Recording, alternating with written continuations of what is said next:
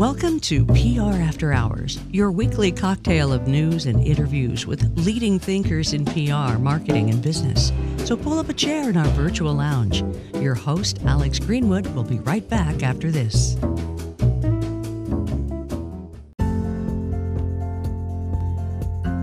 Is your story reaching the right ears? Or is it just another whisper in the wind? In the symphony of the marketplace, your narrative should sing. Alex Greenwood, a maestro of messaging with over 3 decades of expertise, is ready to conduct your story to new heights.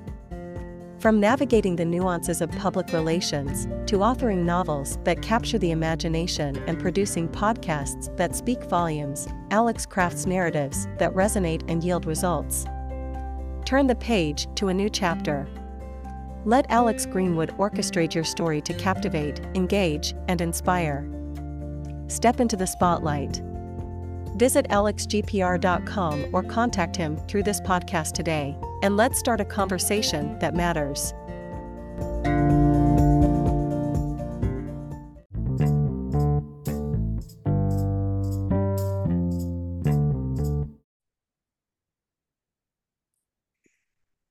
Ladies and gentlemen, buckle up, because today we're joined by a media juggernaut with the charisma to match. He's Michael Mackie. Not only is an 8-time regional Emmy winner, but he's also clocked in more than 25 years covering TV, advertising, corporate training, writing, and public speaking. Now, don't let all the on-screen energy fool you. He'll tell you he's a writer first and a peppy TV radio host second. Well, recently, Michael's ventured into the realm of personal branding at LJC, and he's here to spill the tea on that. His upcoming speech is with the Freelance Exchange, which by the time you hear this show will have already probably happened, but that's not material, because we want to hear what he's going to tell them and what it's been like navigating the media landscape in the Kansas City area for more than 2 decades. I'm so pleased to welcome my old pal M Squared to the show. Michael, welcome to the Virtual Lounge. Hi, young man. How are you? That was quite the intro. I'll slip you $20 later. That sounds good. I like that. You know, we go way back, and it's weird because you asked me a while back, you said, when did we first meet? And that was when you were hosting a morning show on Channel 41. And I came on 47 years ago, yes. Yeah, and it was a Halloween episode, and you were dressed up like, I think it was like Henry VIII as a ghoul or some sort of thing. And I was a Victorian vampire. Look at you with the good memory. Oh, dude, how can I forget being interviewed by an 8-time Emmy winner? Give me a break. Or a Victorian vampire, whichever. Well, yeah, that's like every day. But anyway, so the point was, though, call it Thursday, yes. Exactly. And you know what? It did not suck, that interview.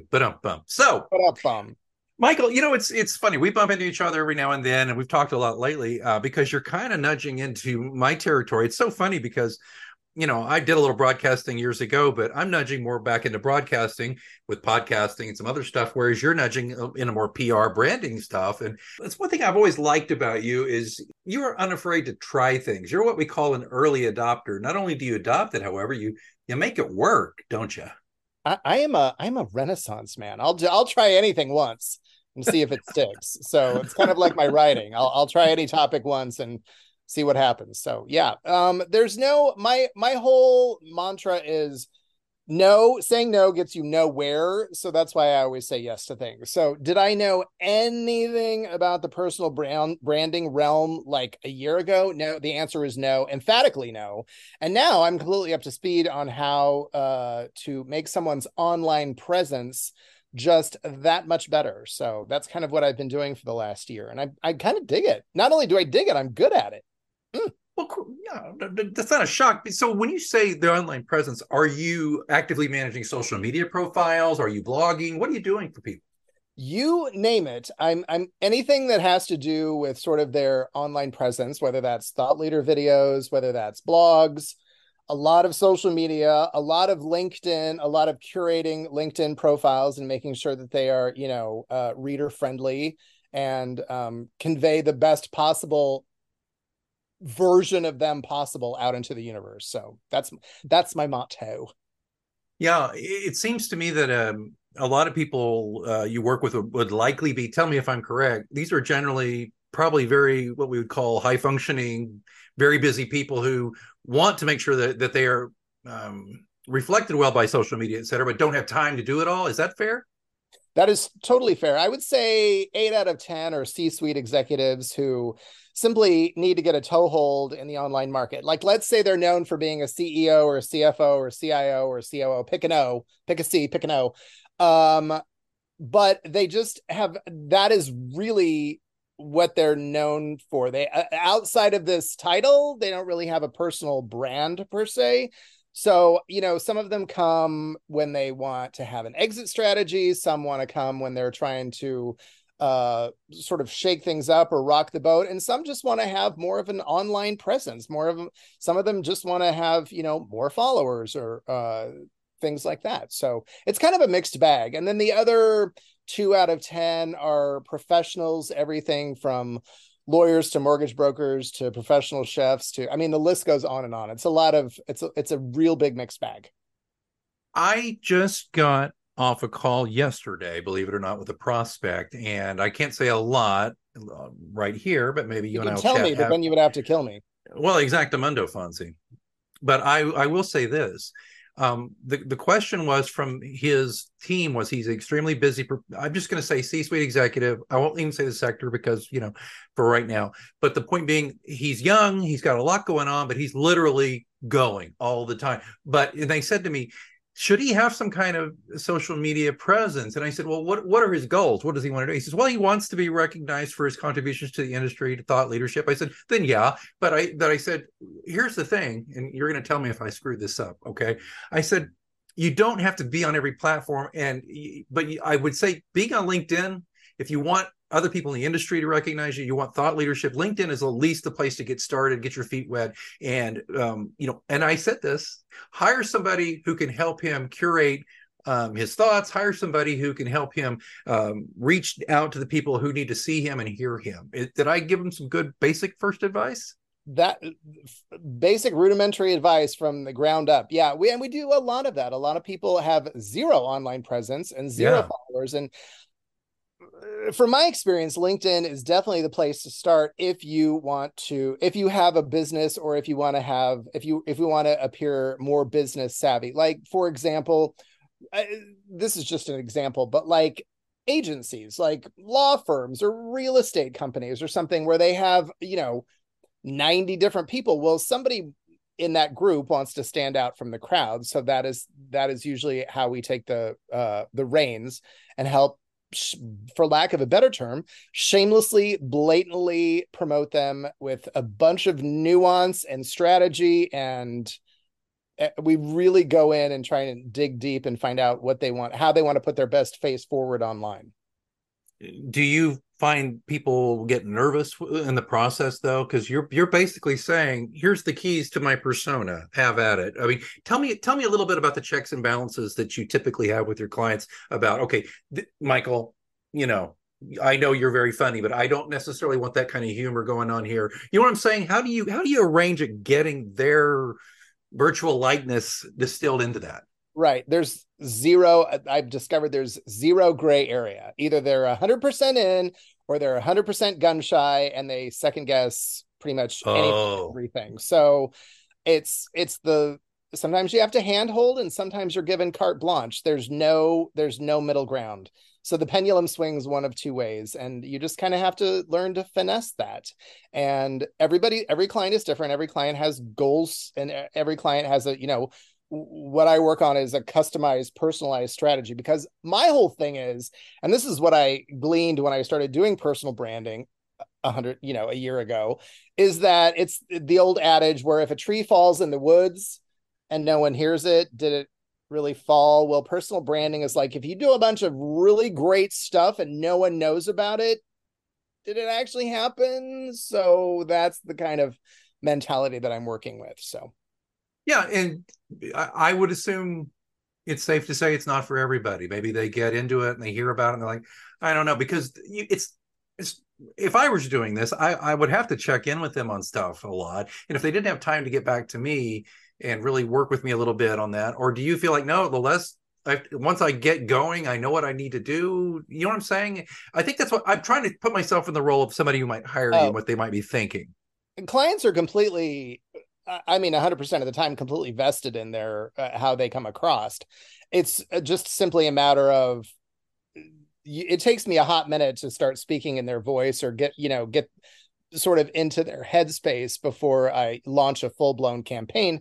But more times than not, I'm spot on just because I've sort of done my research and I've got a chance to meet them and I find out what makes them tick. And more importantly, what sort of persona do they have? Do they need to hone or finesse or curate it? And what does that look like? And so it's a whole behind the scenes strategy of just getting them followers and getting their name out there. I should hasten to mention that I imagine it doesn't matter. You can be behind the scenes of a male or female client, because it's not a matter of reaching a tone about their, who they are in that regard. It's just the tone of who they are as a person and as a professional. And a lot of times that's the happy medium. You have to find a personal balance with a professional balance, and sometimes you have to meet in the middle. So it's something that I have, like I said, I've gotten to be pretty good at. I think I've worked on about 40 odd different clients here and there. And when I tell you, it is a gigantic mixed bag. Like no 2 days are the same. None. Right. Zero ever. Thanks for playing. That leads me to my next question, because, okay, we've already mentioned this: writer, broadcaster, and now you're a personal branding guru. So how do you balance these multiple identities, and are there skills that, you can kind of transfer across all these roles to your betterment? Well, this job at LJC sort of encompasses everything that I've ever done in my entire life, ever, into like one little convenient package. So some days I'm a full-blown writer, some days I'm directing video shoots, sometimes I'm just doing their online branding. So it's a real mixed bag of, like I said, and I hate to use that term so much, but a lot of times that's exactly what it is. Yeah. So I get to use all of my skills all at once, at the same time, 9 out of 10 times. How many celebrities have you probably interviewed your entire career? All of them. No, even me. I really have. There you. Well, you were at the top of my list. So yes, there have been a lot. I've interviewed a lot of celebrities, and it's getting to the point where I'm starting to interview some of them twice. So it's kind of become a running gag. Like next week, Tim Meadows, who was on Saturday Night Live, right? Yeah. He was on the show 2,000 years ago. He was on Kansas City Live 2,000 years ago, and now he's coming back to do more stand-up. So this will be my second interview with him. So. Which literally is like my little tagline on LinkedIn is, you name the celebrity, I've probably interviewed them twice. So yeah, it's 2 M's, twice the interviews. But so where do these interviews pop up for people who don't know? Where do these interviews pop up? I write a lot for The Pitch. I do a lot of celeb interviews also on michaelmackie.com, which is my personal website. So that is a really fun outlet for me. I became an accidental entertainment reporter 100 years ago because I was at a TV station in Des Moines where no reporter wanted to touch entertainment. They all wanted to do hard news. If it bleeds, it leads. They wanted to do the crime reports, and I could not possibly care less if a building was on fire. I was excited when like Joanne Worley walked in, off the street because she was doing some sort of like dinner theater or something. So that was and that's how I got my start, is literally just being in the right place at the right time and having no reporters in the newsroom who wanted to touch Sherman Hemsley from the Jeffersons, or it's inconceivable how many celebrities I've interviewed. Well, you're obviously moving on up like Sherman did, but the thing I was, but you know what? It's funny you say that nobody wanted to touch entertainment. Now it seems like everybody on TV wants to be in entertainment. Yeah, am I wrong about that? What? Because that leads me where I wanted to go. It's like, you did this for a long time. You're still got a foot in that world. How has the business changed since you were on TV every day? What do you think? Well, it has become a lot more like, I wasn't quite the social media guru that I am today, just because I didn't really put as much time, effort, and energy into it as I do today. But now I really realize the power of social media. And, my following, or, I'm not a mega uber influencer or anything, but I have quite a few followers on all the platforms. And so I think I've put the effort, energy into it and sort of curated my own little personal brand, which is a good mix of me and celebrity stuff. It also helps to be on KMBZ, filling in on Dana and Parks, which keeps my profile at the zenith of all Kansas City media.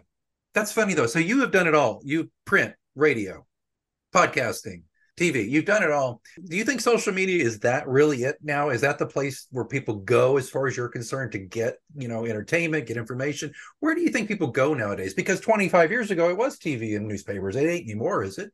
Oh, I can't remember the last time I actually watched like local news. That's on me, and I'm sorry to say that, but I spend my life pretty much online, which is not ironic because that's what I'm doing for my clients too. So when I tell you I spend all day on LinkedIn, I'm not even kidding. So it's, I've become Mr. All LinkedIn all the time. Is there like a memorable story or a lesson from your career that our listeners could benefit from, like whether it's a pitfall to avoid or a mantra to live by, just something like that, and that could just be about your personal branding, especially anything that you just like, you should know this.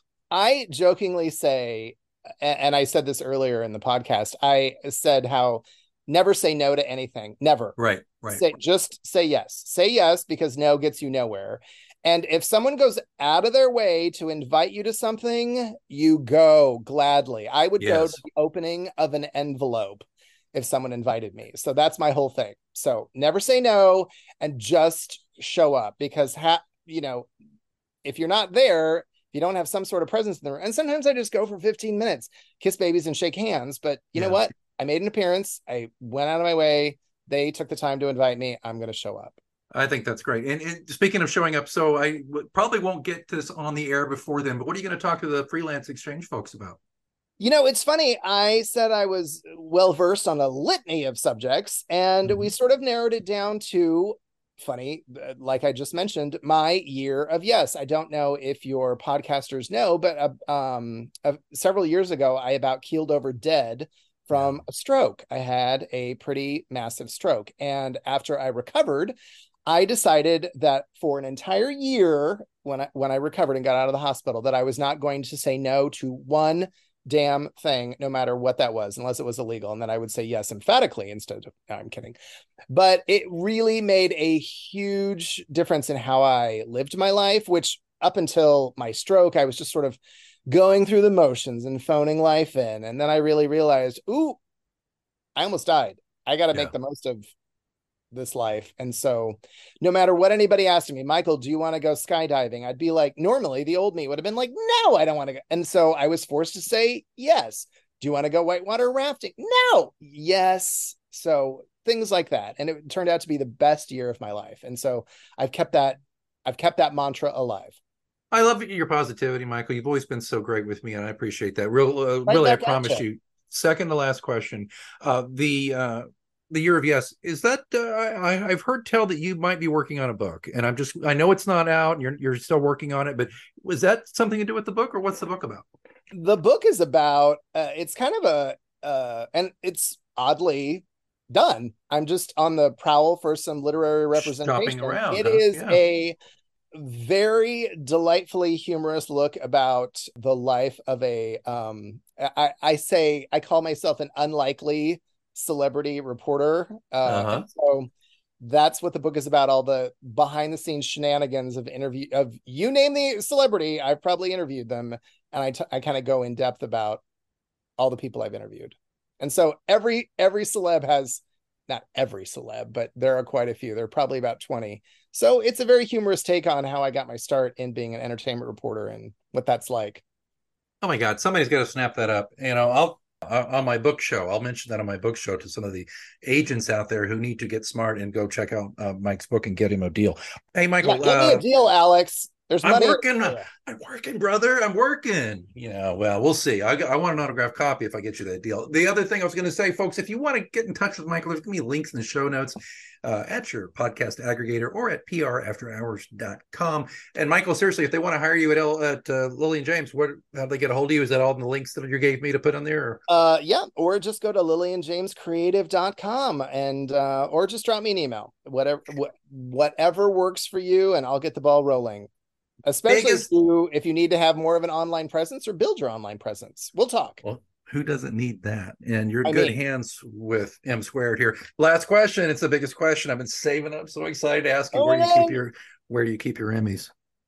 Oh, I'm looking at them right now. They're on my mantle of my fireplace. and I have installed track lighting above them so that a beam of light from God will shine down upon them at all hours of the day and night. I interviewed an Oscar winner in my other show, and he didn't want to answer the question. I was like, okay, must be very personal between you and Oscar.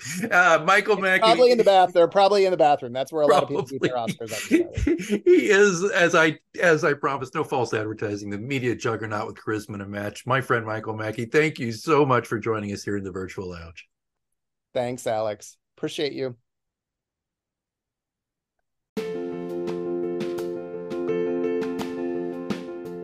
Hey listeners, are you considering new ways to build awareness for yourself, your clients, your brand, your business? Might I suggest the podcast option? The podcast option is actually my new ebook available exclusively on Amazon.com. In this fast-reading book, I give you the benefit of my 15 years podcasting and broadcasting experience with stories, practical tips, and advice from hundreds of hours I've spent as a podcast host, producer, and guest.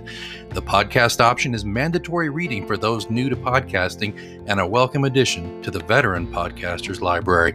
You can get the podcast option, tips and tricks to make podcasting work for you, exclusively on Amazon.com, or you can click on the link in the show notes or visit prafterhours.com. The podcast option, I hope you will choose it.